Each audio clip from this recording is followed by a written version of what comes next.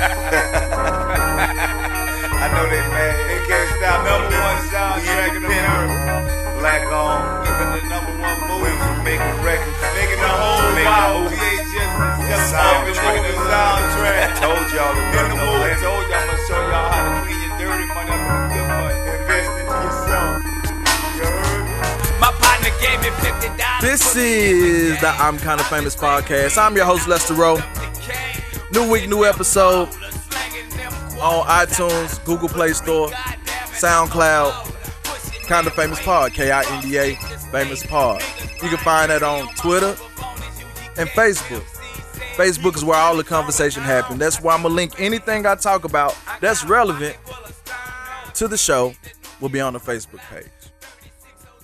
That's where you find all the back shows is on the Facebook page. Also, arrowfilms.com is where you can watch anything that I done made. That's my personal website.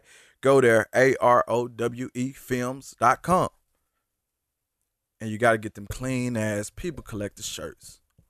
Or whatever merchandise I put. That's on the Redbubble. That's going to be in the show notes. So you can link there directly and go find something you want to buy and purchase and be clean as fuck and one of them clean ass People Collectors. Now I may make a I'm Kinda Famous shirt or something. I don't know. You can get it from there. But anyway, this week is a Kinda Famous interview. A Kinda Famous interview. I'm going to talk to one of my Kinda Famous friends. And we're going to figure out why and how they're kinda famous. And through that, you'll figure out why I should be kinda famous. I made my own podcast so I can do this. But anyway, so this week I got a rap artist. I'm going to call her a femc because she don't like that. And I'm probably going to be the first interview she does where the host says her name right. She just came out with a new album called Sanity Heat. You can go get that on Bandcamp. I think you can also get that on iTunes as well and the Google Play Store. Most streaming stores, wherever you go to stream music, maybe even Tidal, I'll ask her. So, without any further ado, my Kinda Famous friend on the I'm Kinda Famous podcast, Tilioso. How are you doing? Pretty good. How about yourself? Don't worry about me. I'm good. This is going to be like the craziest interview because as much of a hard time as you always give to this, be quite interesting. Well, we're going to see. But, so I'm going to ask whatever I want to ask because I know you. That's really going to be, it's going to suck. Go ahead. We'll see. All right, so first, before we get too deep into the conversation, why don't you let the people know how exactly did you get started in rap? I actually started writing poetry, and then someone told me I should rap, and then I was like, probably not.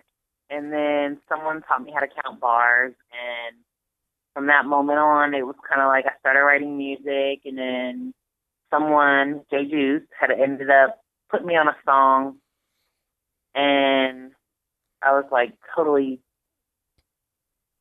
clueless as to how to record or anything, but he was like, just spit it. And from that moment, I like fell in love and started doing my own thing. And here I am. So you started with poetry. But what about poetry how was that transition? Because poetry, saying a poem, doesn't always translate well into rap, even though people would like to think that it should be seamless. How did you do it? Well, it wasn't poems like Roses Are Red, Violets Are Blue. It was like really deep material. So it was kind of like, I guess almost like a song. It was just not in music form. So you said someone taught you how to count bars. Correct. Do you remember, like, was the song that you got on the first song that you ever tried to make? Was that the first song I ever tried to make? No, that was the first song I recorded. So how was it that, trying to switch over, trying to translate into, learning the count bars, song structure, and all that from writing poems to just learning how to write and construct a song?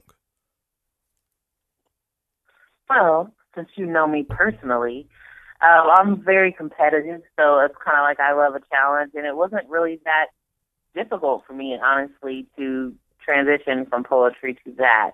The biggest thing for me was actually delivering the message on the mic. I was like so scared of the mic for some reason. I couldn't necessarily focus and get in the zone. So once I kind of got over that fear and saw how it turned out, I was like, okay. And then over time, you get more comfortable and you get better. Practice makes perfect. At what point did you say that I'm just gonna go for it? After that song, I was like, okay, this is for me. And I started writing songs, and people started putting me on songs, and then I ended up recording my own songs, and then it was just kind of led me to this point. Now, looking back at that first song that you recorded, or that first that feature you recorded, looking back on it, how whack is that song now? Super. Like, I hope that song never sees the light of day. I haven't even heard it in like forever, but I'm pretty whack, I'm sure. I'm gonna try to find it then. No, I don't even remember the name of the song, to be honest. But it's just, over time, your delivery gets better, your timing, your cadence, everything. So I feel like each project I kind of grow. So do you remember that first rap song that you heard that made you, really, I guess, fall in love with rap? I understand that you can start to create music and then fall in love with making music, but what was that song, if you remember, that made you say, damn, I really fuck with rap music? It was probably, I can't say a specific song, but that 8 Ball and MJG Coming Out Hard album was like, I can say my first song that made me go was 8 Ball and MJG Coming Out Hard, Mr. Big. That was like super epic, that song. Like, that still jams to this day. The whole album still jams for me. Like, because my sister had it on tape. She had that, Two Live Crew, like Magic Mike or some shit like that. But it was always when she put in 8 Ball and MJG, I would always want to hear Mr. Big. It had that long ass intro, but soon as he dropped that first bar, oh man, that was dope. Yeah. All right. Well, I guess that wasn't planned. I don't think I've ever asked you that before. So. No, you've asked me a million other things, but you've never asked that. I ain't really give a fuck. You give a fuck. All right. Don't act like you don't care. What other than 8 Ball and MJG, what did you listen to? What else did you listen to? I listened to Tupac. I listened to Bone Thugs. I listened to NWA. I listened to UGK. Those were like kind of my staples. All right, what did you listen to that isn't like the thing that most people say? Like, most people say Tupac. Well, go deep. Who did you have? I'm sorry, do what? Go deeper. Like, who else was like? I've always listened to other kinds of music though. Like, I listened to like some Guns N' Roses and stuff. I was listening to, even now I don't really just listen to rap. I just like good music. All right. That's whack. But all Wow. right, okay then. So if we step out You of treat rap, all of your people like that, or just me? nah, just you. This is gonna be an epic one. This one gonna go a long way. I've listened Oh, to my your other interviews. I gotta beat that. All right, so outside of rap, when you were growing up, what was you listening to? I just told you, like Guns N' Roses. I listened to Give a me an bunch of album. different. You know, an album or a song or one of those. Like everybody has a song or something that just takes them back to their childhood. It could be like from when I was growing up. My mom loved Kirk Franklin, and she would always play the Temptations. So now I hate the Temptations because the Temptation was always a reminder that it was Sunday and we need to clean up. I remember my grandma listening to Julio Iglesias like over and over. Like she had this vision that she was gonna like one day marry him. All this stuff like that. I couldn't tell you a name of a song in particular, but she wore his music out. And what? So do you like that kind of music, or is that one of those type of things like I like everything but I hate whatever that is? Hate is such a strong word. I don't hate anything, bro. Not Boy. No, it's not that I hate it. It's just not my my thing. See, parents traumatize their kids with the shit that they listen to over and over and over again. This is true. All right, so you were rapping, you started doing features, you started doing songs. At what point did you decide I want to make my first own project? I was actually my best friend Capo, rest in peace Capo. He and I were kind of working on a project together. Not necessarily a project, but just recording several songs together. We had been recording, and he was like, gonna start a record label, and he did. And then I was like, okay, I'm gonna put out my own project. It was like he was gonna drop his project, and I was gonna drop my project. And we had several other artists that were on the label as well. But like I was second out the gate, so I had started recording for that.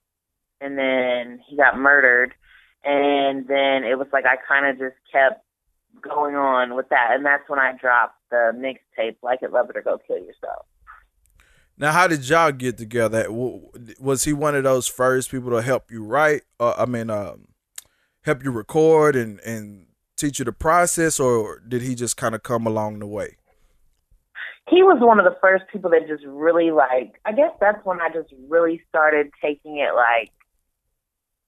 seriously. Like this could be my job. This could be something that I'm really, really going to pursue. Because at first it was like I loved it and I was doing it, but I had really no clue where to go from there. Once I met him, it was like he believed in me, and we just kind of went from there. And it was like, we were in the studio all the time.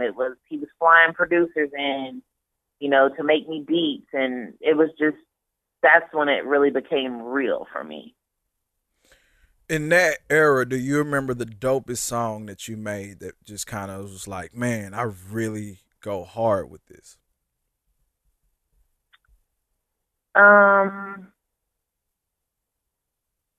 It was probably a song. It never made it on a project or anything. Like at that point, one of the ones that I thought was really okay. I never put it out. In full disclosure, I'm gonna tell y'all that T. Leoso love making a lot of dope shit that don't ever see the light of day. If she dies, she's my worst probably critic. gonna have some Tupac type shit hidden somewhere and don't even know it. But I am my worst critic, so there's certain things I'm just like, nah, I'm not gonna put it out. Oh, it's coming out. We gonna find it. We gonna find that first whack ass feature you did. We're gonna put it all out there. Yeah, you keep trying to make me relive that one song. I won't mention it. I'm gonna mention the song, but not yet. All right, and so you come out with Like It or Love It or Kill Yourself. What made you come up with that title? Because that's an incredibly long title for a first project. Well, I was still kind of learning the ropes at the time, and I was very angry at that point in time. Like I said, Capo had just got murdered. Someone else, I'm not going to mention the name, but who I thought was a friend at the time, had come at me and was like, hey, I want to put your project out and this and that. And I started dealing with them. And then there was a lot of different, like, just shady stuff going on through the business aspect of it. And at that point, I tried to talk to that person and they wouldn't, like, communicate with me. And I just kind of went off. I'm like, I'm a female, you're a dude. Why aren't you communicating with me? And the people around us were like, well, he wants to wait till you calm down to talk to you. And I was like, fuck that, basically. And so at that moment, I was just like, fuck the world. That was the way I felt. And I just kind of, was like, I'll never depend on anyone else again. I'm just going to do this, and that's what I did. And I was kind of, I've calmed down a lot since then and evolved as a person, a human since then. So it's like I was so angry and just dealing with a lot, of emotions at that point in my life. And I guess that's why the title was so, in your face. When you was writing poetry, what kind of poetry did you write? It wasn't really like aggressive, but it was kind of more dark and straight. I'm more drawn to weird things. So that was kind of my thing. It was kind of very deep and meaningful. It wasn't like about love. It was just more about like your thoughts and things like that. You made Like It or Love It or Kill Yourself, and I think that's the last time I'm gonna say that whole thing all the way out. When you made that, when you made it and put it out, and it's in the public, what was the next thing you were thinking to do? The next thing was like, okay, let me start working on the next project. And then that project was like still, it was less dark, because it was almost like after I got out all that aggression and everything I was feeling at the moment, I kind of, saw a little more light at the end of the tunnel. And the next project wasn't so dark, even though it was called Mentally Disturbed. Now, Mentally Disturbed,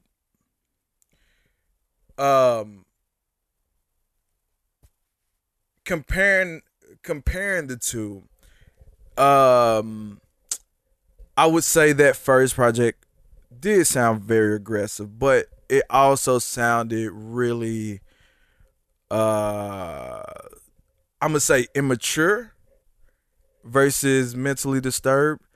What was the things that changed for you going into Mentally Disturbed? Because I would say that would be the one where you see the real hard transition to even your style, the delivery, comfort, and everything else like that. Well, I think during Like It, Love It, or Go Kill Yourself, I was still like learning myself. I was still experimenting with music and learning. And then also it was a mixtape, so it was over industry beats. And it was like I was in a whole nother mind frame back then. I was very young and still just figuring life out. And at Mentally Disturbed, I kind of been through a lot, and I just kind of was starting to evolve and kind of soften up, I guess, as a person. And excuse me, did you say soften up? Yes, sir, Okay. I did. Okay. I'm a motherfucking lady, But I just started kind of like, I guess, trying to be a little more vulnerable, because, as you know, I'm not very emotional in real life, but I will be vulnerable in my music. So I just kind of started to open up more instead of being so surface about things, and also changing the subject matter that I was actually rapping about before. Okay, you talked about the mixtape, but at the same time, being in the Texas culture, and I don't think we mentioned this, but being in Dallas, being in the Texas culture, that was the thing to do, to make the mixtape. Better yet, I think most people called anything they made at that time a mixtape. A mixtape. Then you go to Mentally Disturbed. I believe I think that is all original music, isn't it? I think so. Yeah. It was an EP.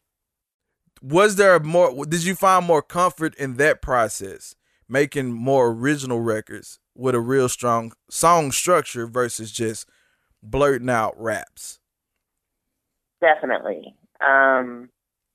Because you can be more original. I think like kind of when you've heard a song, even on a beat, and even when you make it your own, you could go a completely different route, but in the back of your mind, there's still kind of that, the original song on there, you're still kind of stuck. Even though, like, I would take the original beat and the industry beat and, like, change it to something completely original, totally off the subject of what it was about, there's still, when people listen to it, they know what it is. Where an original beat, you can just kind of, you're starting from scratch.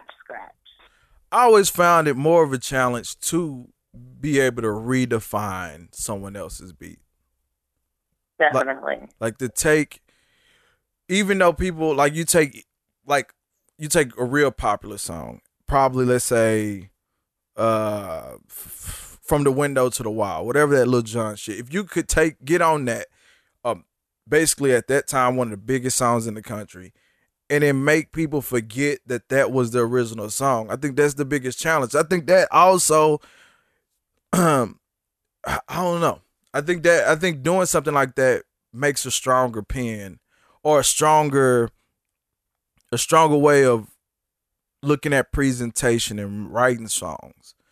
Because I think it's just tough. I think it's tough in general to write a song.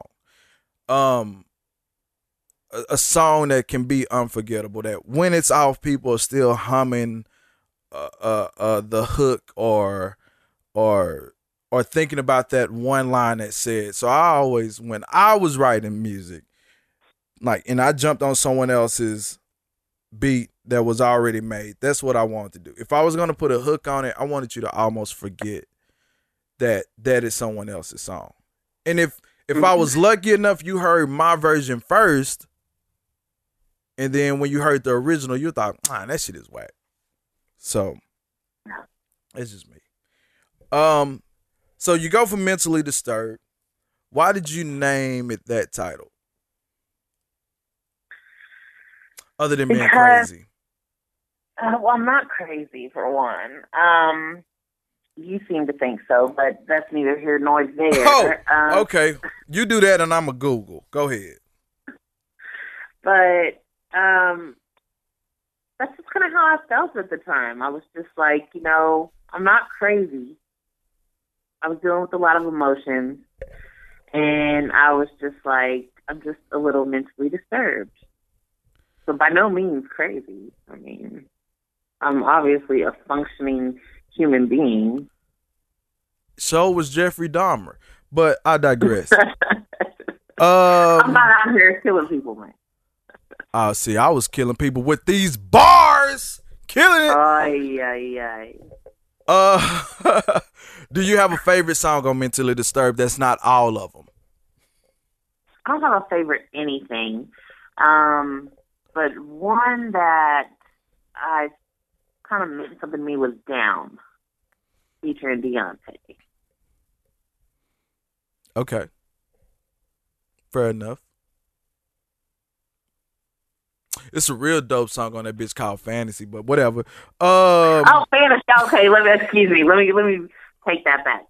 Fantasy also featuring you. Shit. That was actually a song that kind of took me out of my normal element.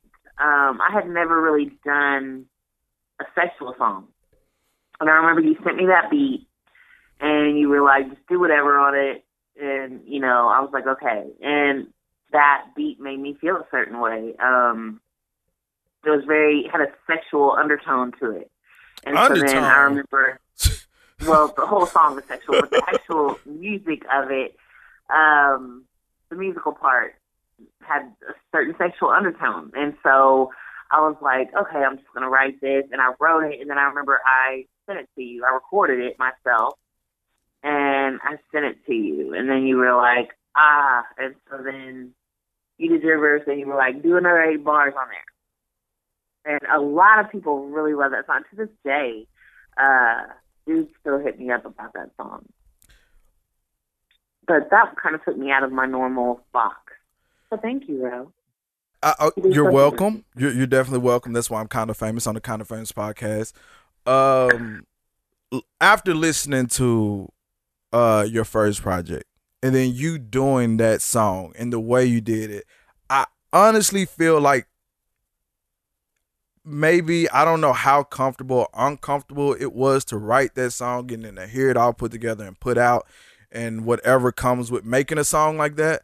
But I feel like you became more comfortable writing, I'm gonna say expanding your topic range. Because before you was making a certain kind of subject matter when it came to relationship. Mm-hmm. And then making that, which led to another song that I'm going to bring back later that you don't want to talk about.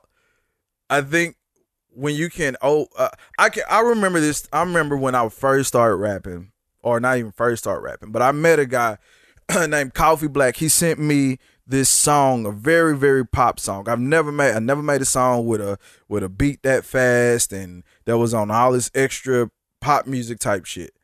And I remember when he sent me that song and wanted me to do it, and he told me why he wanted me to do it, and I did it, and that was the first time making that song, and it was like dope.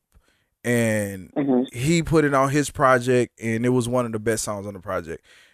It made me change how I look at songs. Then it was like I'll take any beat, any subject, and then I can get on anything without worrying about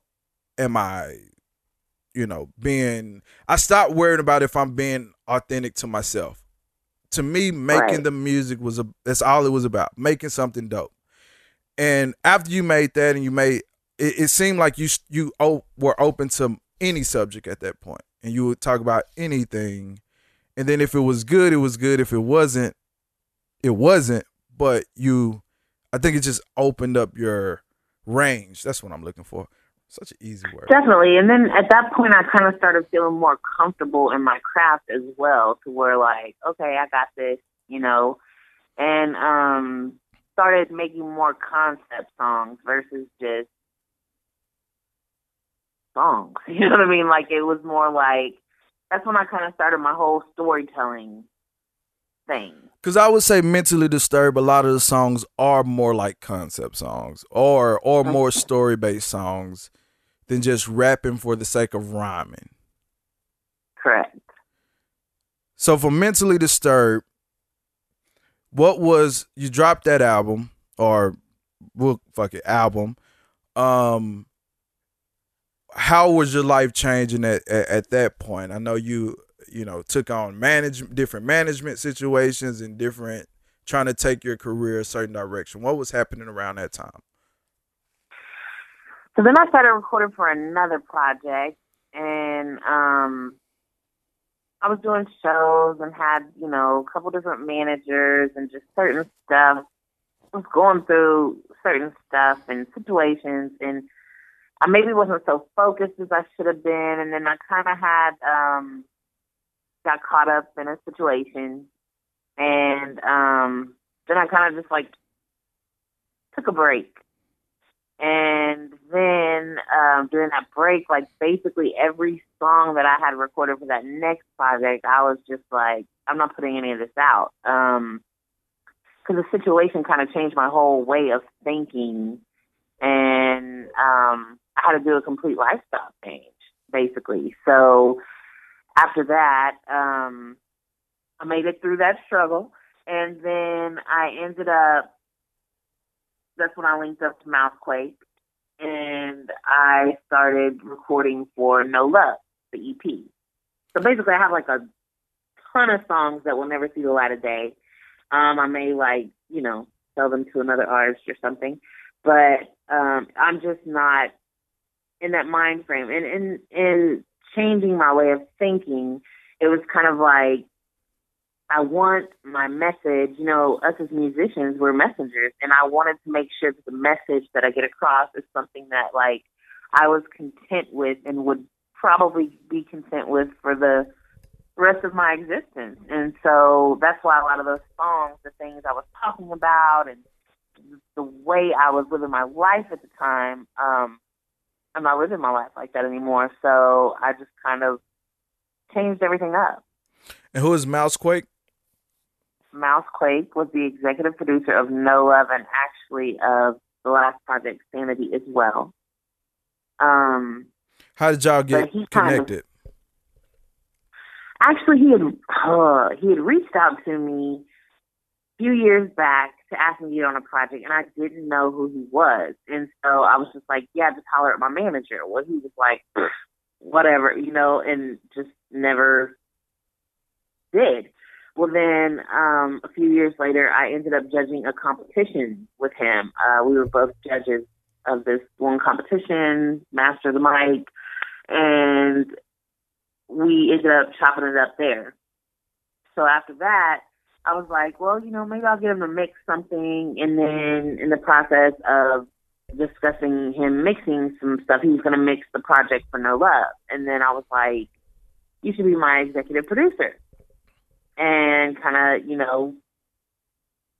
he was just like, nah, you can't afford me. I was like, okay.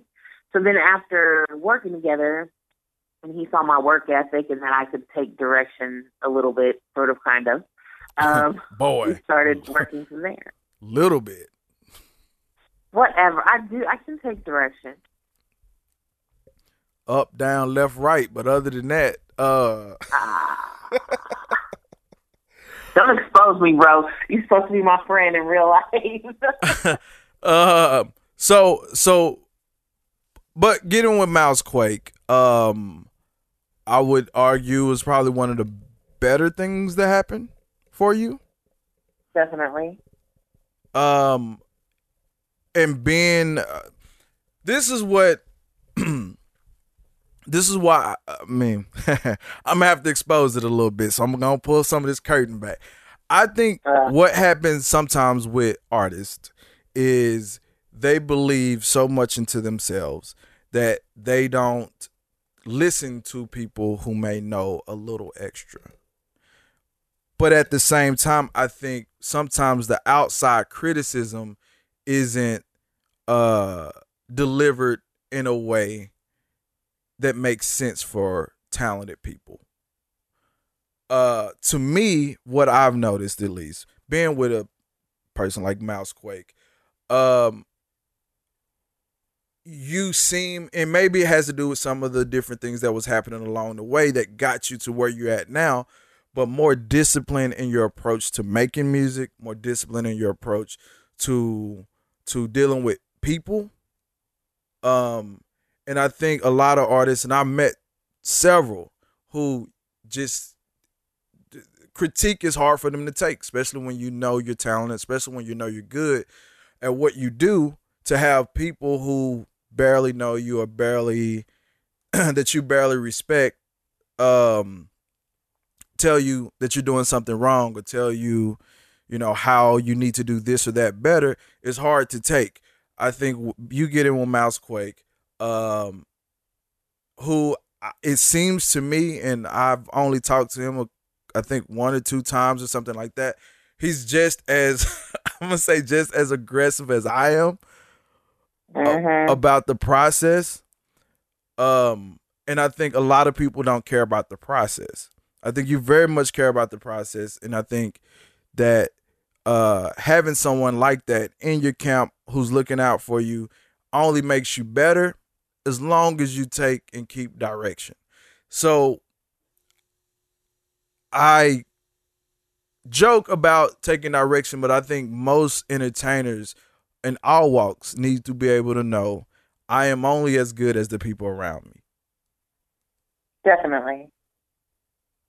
And actually, I had a radio interview last night, and I was speaking on you. See, you treat me like the way you treat me, but see, I do speak good about you behind your back. So, even though I can't say yes. And, but definitely, like, you and Mousequake are like a huge, huge, huge part of my music. Even though it's more of a behind the scenes thing, because like you, like I was saying last night, like you are the person for years that is just on my ass. And as much as like I can't stand you sometimes, like I love you because like you keep me grounded. You keep me focused a lot of the time. You tell me how it is. And it's just like I totally trust you. I've known you way longer than Mousequake. Mousequake, it's like a different aspect. I know he believes in me, supports me. He wants to see me win. He gives me good direction. It's more of a mentor type thing. And so, like, y'all, too, like, I totally trust y'all when it comes to music and as friends. And, like, my family knows, like, if I die or something happens to me, whatever the case may be, like, you know, y'all two are kind of, you know, and I've linked y'all to like, hey, if anything happens to me, you know, I know that you will make sure, you know, Mousequake has my music, and I know that you will make sure, you know what I want and my vision for things. So I'm so grateful for y'all. You know, I do what I can, man. I'm just out here doing the Lord's work, you know. I just do what God commands me, and I just make it happen, you know. I'm going to get my blessings and my riches at the Golden Gates. You know, you don't worry about me because God got me. Speaking on the industry, how has that been, when looking at your social media,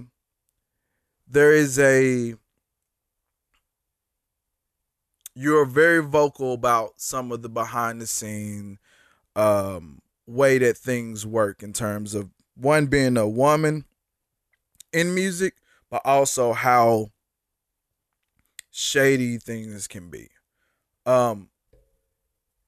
Why do you think it is so tough for not just women in music, but an up and coming woman trying to make it as a rapper? I mean, it's just, I think the industry is just, like I said the other day, love the music, hate the industry. It's just like this industry is so fucked up. Not everybody is who they claim to be. Not everybody is genuine, you know, and I think once you realize that, like I learned the hard way because I feel like sometimes, or I guess I used to feel, that, you know, because my intentions were good, that everyone else's would be. And it doesn't work that way. Like, most people are just out for themselves, and they only want to see you winning as long as it will be beneficial to them. There's very few people that will genuinely just want you to win.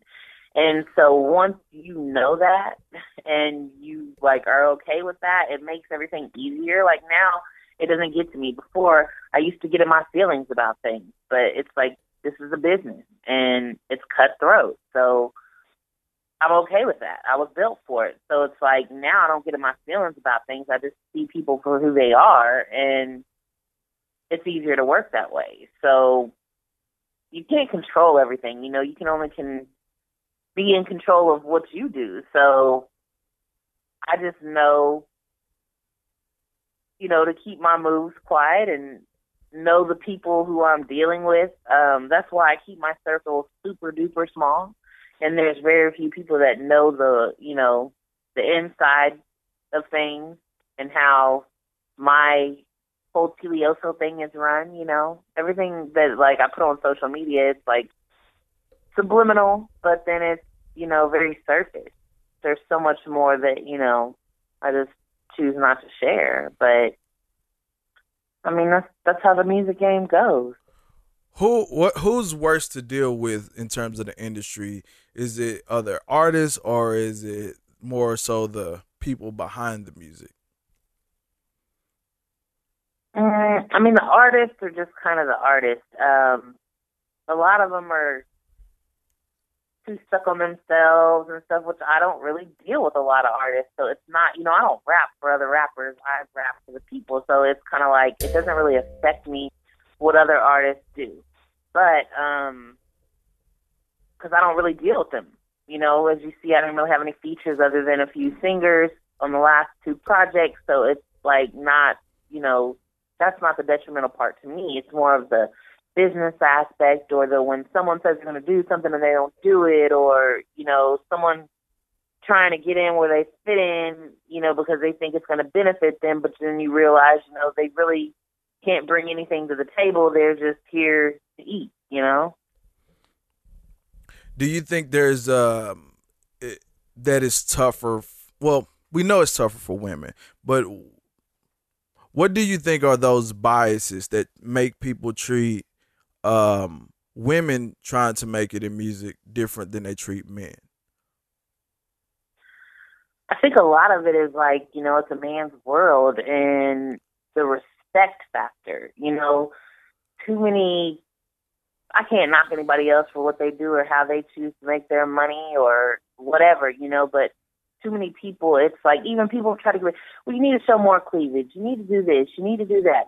Everything is so, show off your body to do this, where it's more about respect. I mean, I want to be respected as a lyricist, as a storyteller, as an artist, I don't want to just be a pretty face and, this and that. Like, I want people to listen to the music, to be able to resonate with it, I take the art seriously, where the game has gotten so watered down now, and it's so flooded with so much bullshit, and a lot of it is winning, So it's like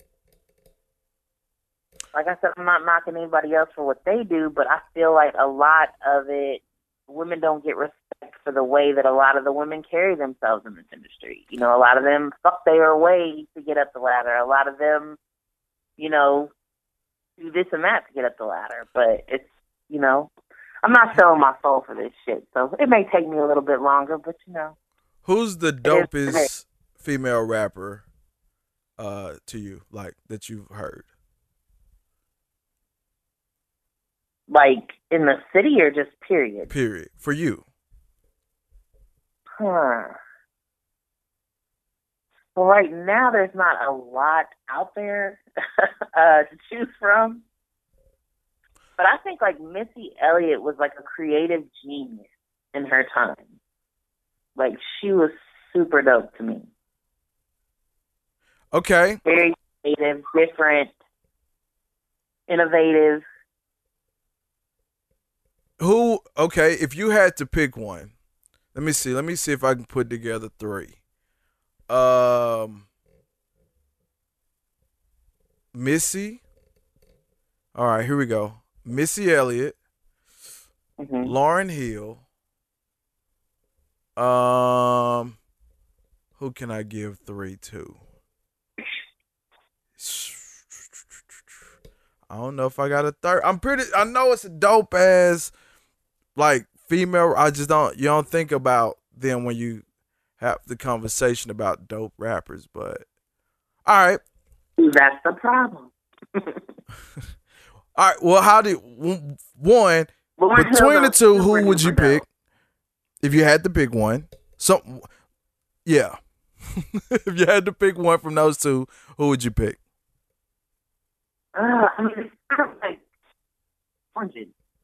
I feel like Lauryn Hill. Yeah, that's fruit. Is a deeper thinker. She's more of a lyricist to me versus Missy, but Missy is equally as dope. Just on a different lane.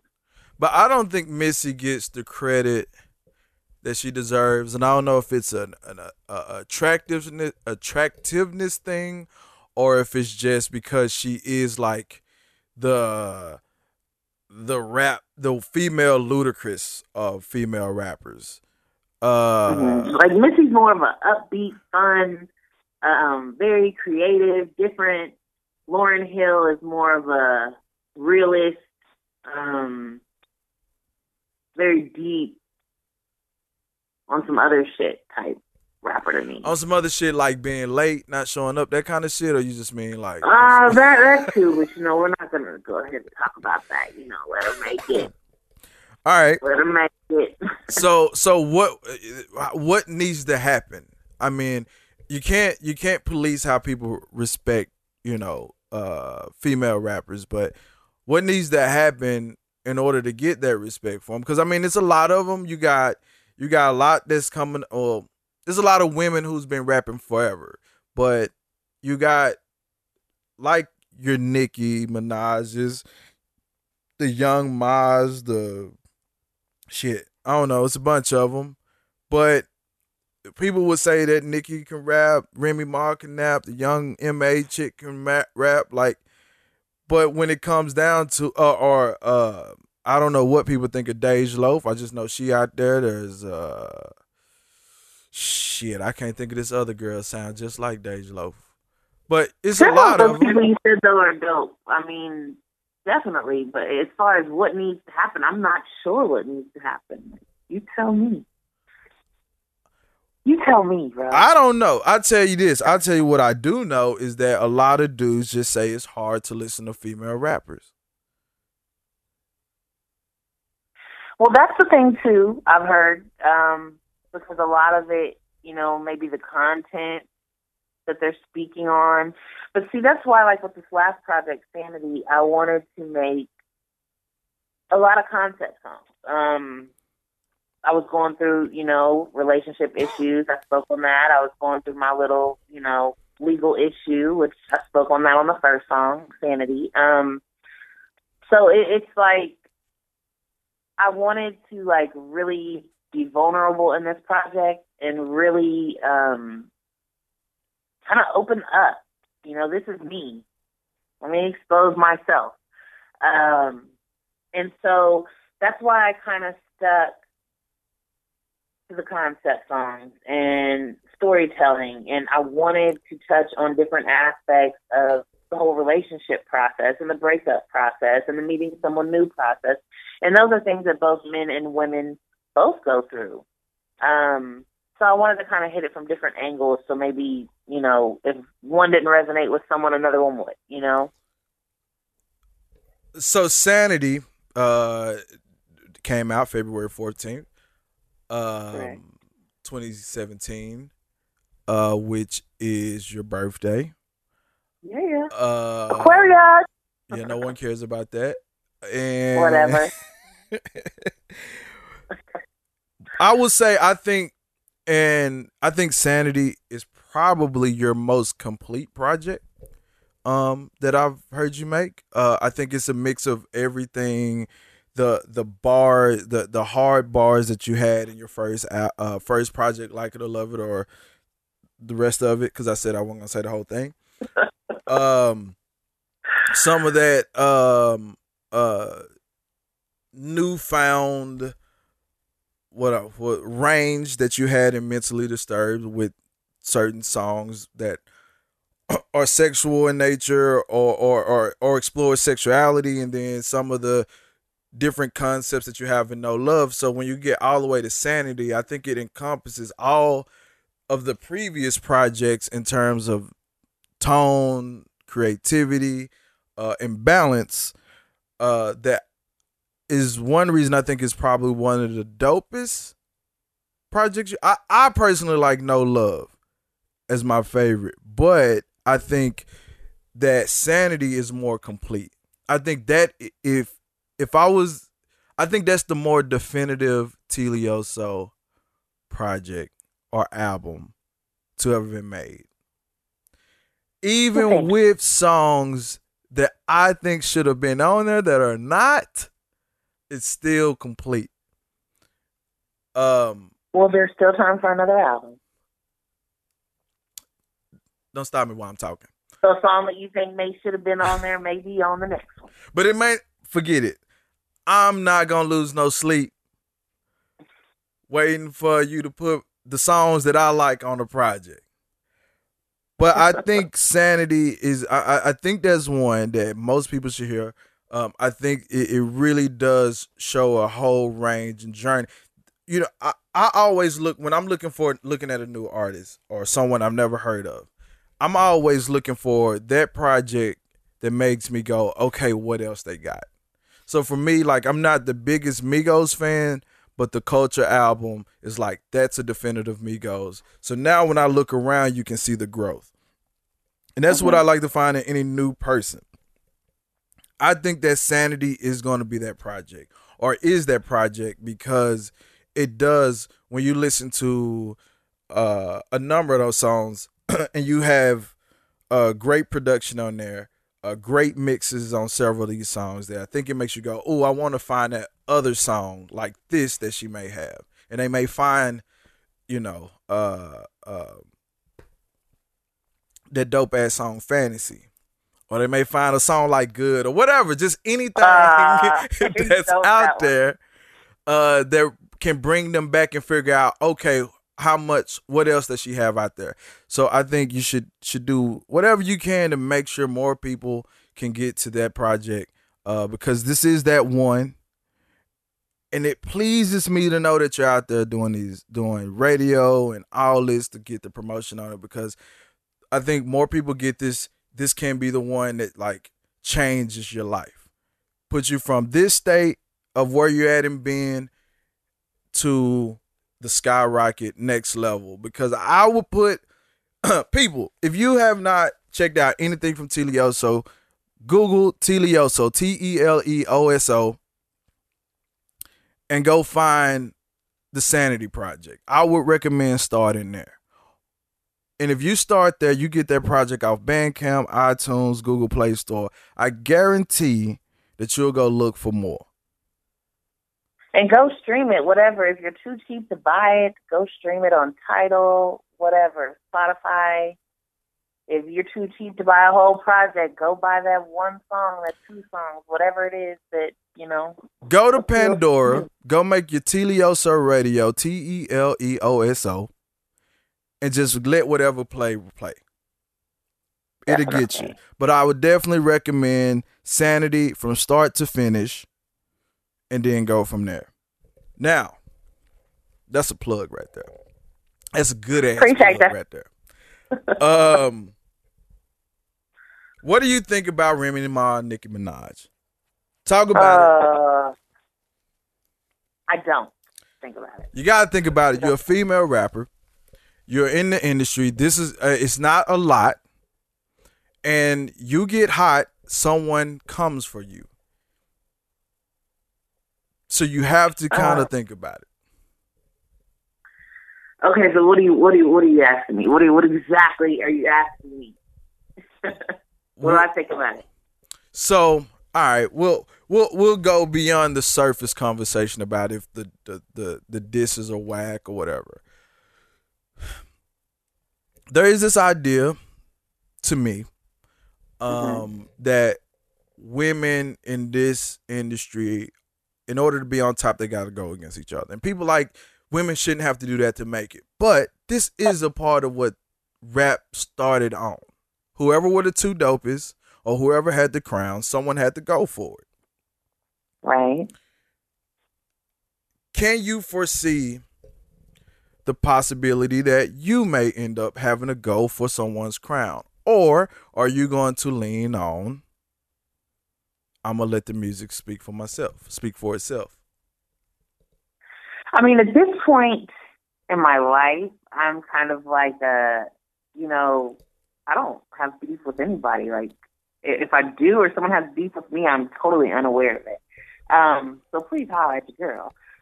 But basically, I mean, I feel like in order for women to really get the respect, like, it's got to be, like, women are supposed to uplift each other. Everybody's too busy, with this whole, I'm the queen. Yeah, okay.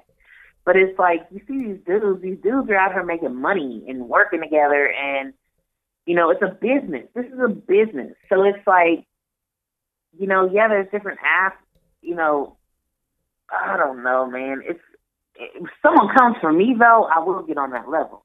But I'm just saying, I personally, there's nobody I'm just like, oh, let me go out here and, you know,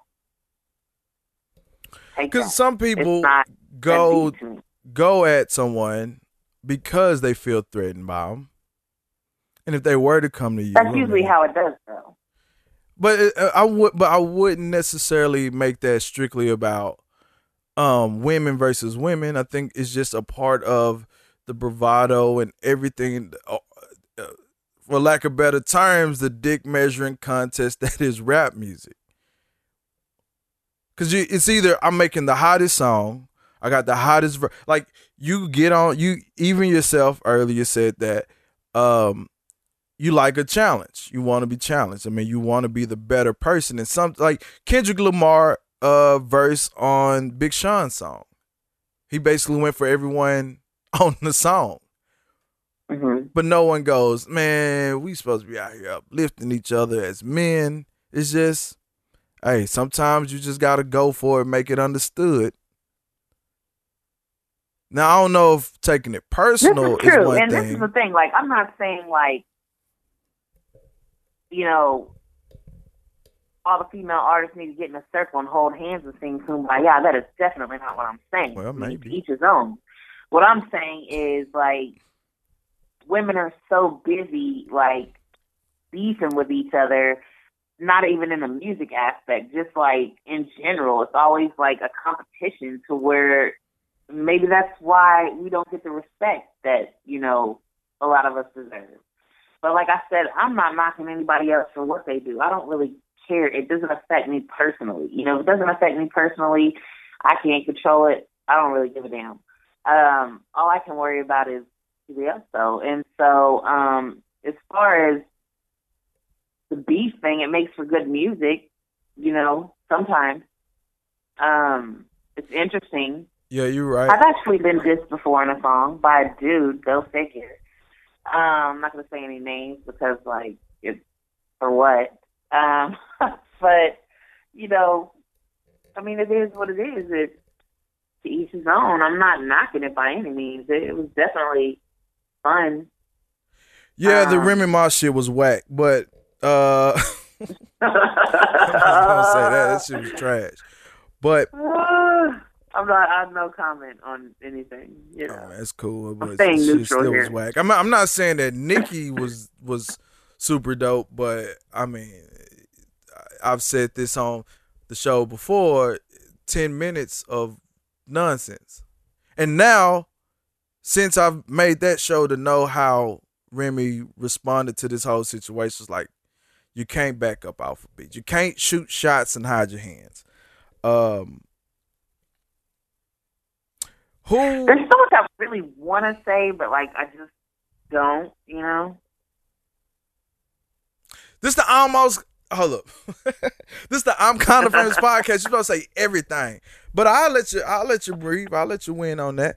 Who today that you listen to that's not Jay-Z or him, like who is currently active rapping that you listen to that makes you say, damn, I need to sharpen my pen up a little bit?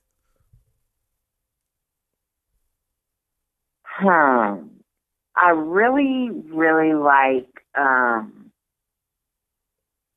I like B.O.B. a lot. I think he's super dope. For the record, the earth is round, but go ahead. Kendrick Lamar. A lot of different things, you know. I'm just kind of on some like deeper thinking stuff now. So it's like, I mean, I feel like a ratchet, you know, trap song here and there. But and I listen to like a lot of like R&B stuff. I like That's Big Slack. I like Frank Ocean. Wait a minute, I'm still calling this man. Okay, first of all, let me stop and say this. I don't know what his name is, honestly. I'm gonna call it. I call it Black, but Six Black, whatever it is. But he's jamming. Yeah. Couldn't make your name so difficult to say. I mean, people mess up my name all the time, so it's like, hey. Yes. Okay. See, all right. I'm gonna address that because that's weird to me. if you say like he ain't singing and saying his name, you say your name on songs. How the fuck you say it on a video?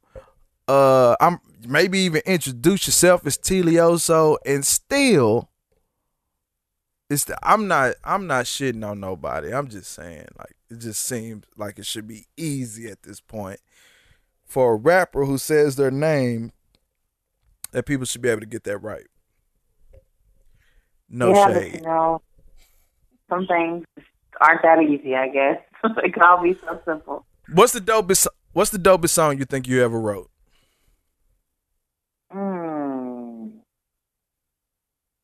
You tell me. No, I don't know. I'm asking the questions here. I'm biased because it's my music. So there's like different, one song may have more meaning than another one. One I may feel like I was more lyrical on. You know, are you saying lyrically, or are you saying... You create the criteria, and I'll go with it. Let's go send... I need to send them to a song. What song should they go find? What's the dopest song that you put out that you think you wrote? I mean, it depends on what you like. If you're like a deeper thinker, I would say like Special. If you want some like clubby type, more upbeat stuff, I would say go to the No Love Project and get Spare Me. If you're going through there's kind of something for everything. If you're going through a heartbreak, a heartache, if you did your dude wrong, I mean, there's different Here we songs go. Here's one, I think. I think if you're going through a domestic violence situation. Yes. Which, for the record, I've never been involved in a domestic violence relationship, but... And what's the name of that song? I felt like that was a song. Do what? What's the name of that song? That song is called Restraining Order. And I felt like getting restraining order on dudes a few times, but never because of domestic violence. But, no, I felt like that was... At that point in time when I wrote that song, it was like there was a lot of like, I just kept seeing in my news feed and on different social media sites, like there was a lot of domestic violence going on at the time. And I felt like it was something that needed to be addressed. So I just kind of, in that moment, like I'd watched a lot of videos of like real stories and women that were going through that stuff. And just kind of me being a storyteller, I like, sat down and I was like, you know what? I'm going to do a song, put myself in that situation, in those shoes for that moment, and just like get lost. And so that's what I did. Like I sat down, wrote that song, and just kind of put myself in a position to where like if I was in that relationship and probably how I would handle the situation, which everyone handles the situation differently, of course. But from my aspect of how I think I would handle a situation like that. And what project is Restraining Order on? That's on No Love. All right. You, in between time, you know, as you got out of Mentally Disturbed and around the time of making No Love and definitely during the time of Sanity, you may... dabbled into a little bit of art. Yes. What made you put a degree of commitment into artwork almost as equal as to the music?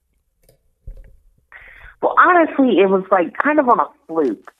When I started painting, it wasn't like supposed to be something that even really anyone knew about. It was just like, you know, I want to find a different outlet for my emotions. Like, all I do is write and write and write. And I wanted to do something kind of different but creative, just kind of a release of emotions. And I had heard that, you know, painting was relaxing. So I was like, okay.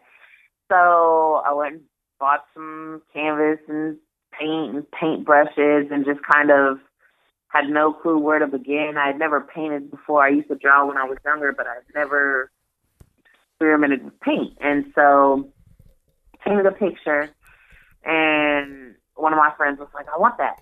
and I was like, yeah, right, whatever. I didn't think it was that great. I thought it was okay. Then I had like posted it and everybody was like, oh my God, that's so dope. And then I like continued to paint, and as I painted, I would post the paintings, and every single time I would post it, someone would want to buy it. And so then I was like, oh, well then it like became a business, like rapidly became a business. So I was like, well, this is kind of cool, I can make money off of painting. And that's kind of like how I funded my music, and really everything, how I pay my bills. I paint and people buy it. And I was doing like custom orders and stuff like that, but it became stressful. And I was like, wait a minute, this was all supposed to be for like relaxation and fun, and it became too stressful. So I kind of like pulled back on doing the custom orders, and now it's kind of like, I'll paint what I want to paint, and you can buy it if you like it. So that's kind of how I've been doing it, so it's less stressful.